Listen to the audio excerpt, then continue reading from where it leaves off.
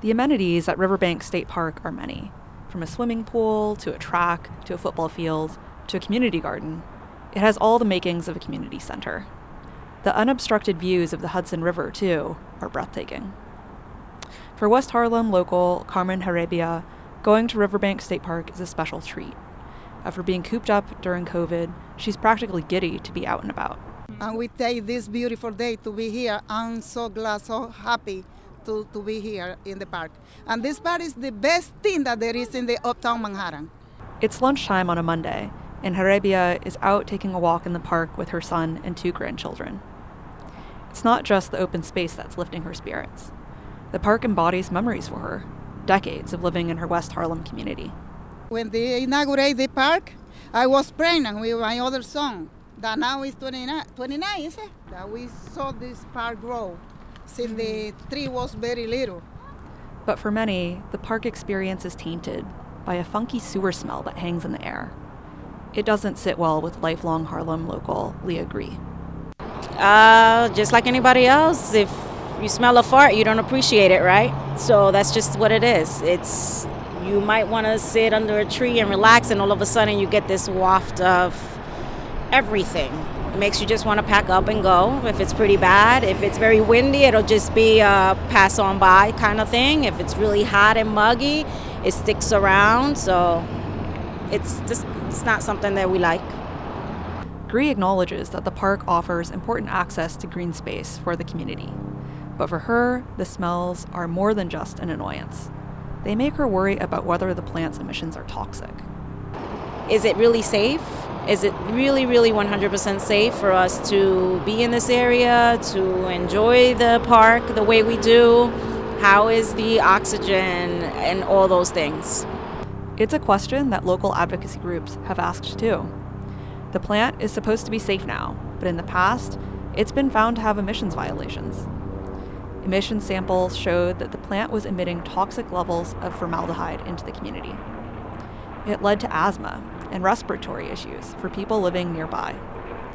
Now the emissions are regulated, but the smell still lingers, and with it, a sense of distrust. I'm pretty sure, as I mentioned before, that if it was in a privileged neighborhood, that this probably would not have taken place. I'm sure that they would have built something in a better area or would have done something more in regards to the garbage before they built anything over it. For Gree, it's an environmental injustice that stings. As much as she enjoys the park views, she can't shake that lingering sense of injustice. Audrey Brown, Columbia Radio News.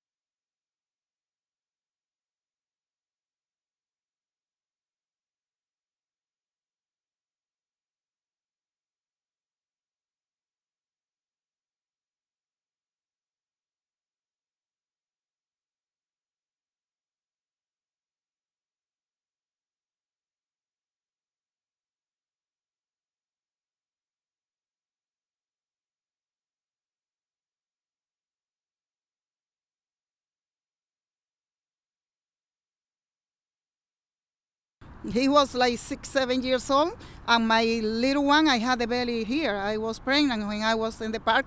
That the tree was very little, and that the trees are so big. And it's a memory day that I will never forget, and I'm enjoying with all my heart.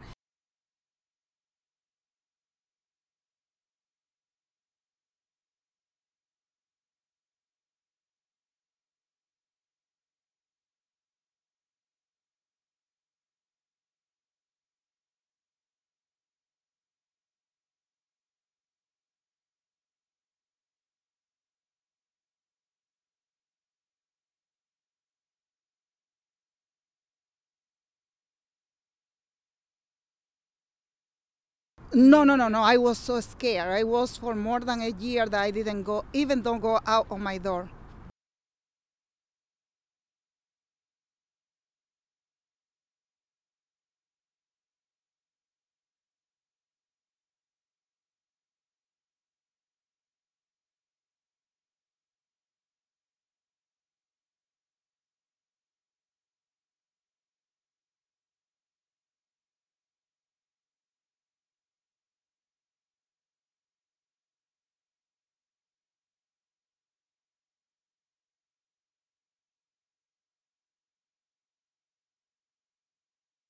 Before World Wars, now I don't know, is because but before was very tough in the other side.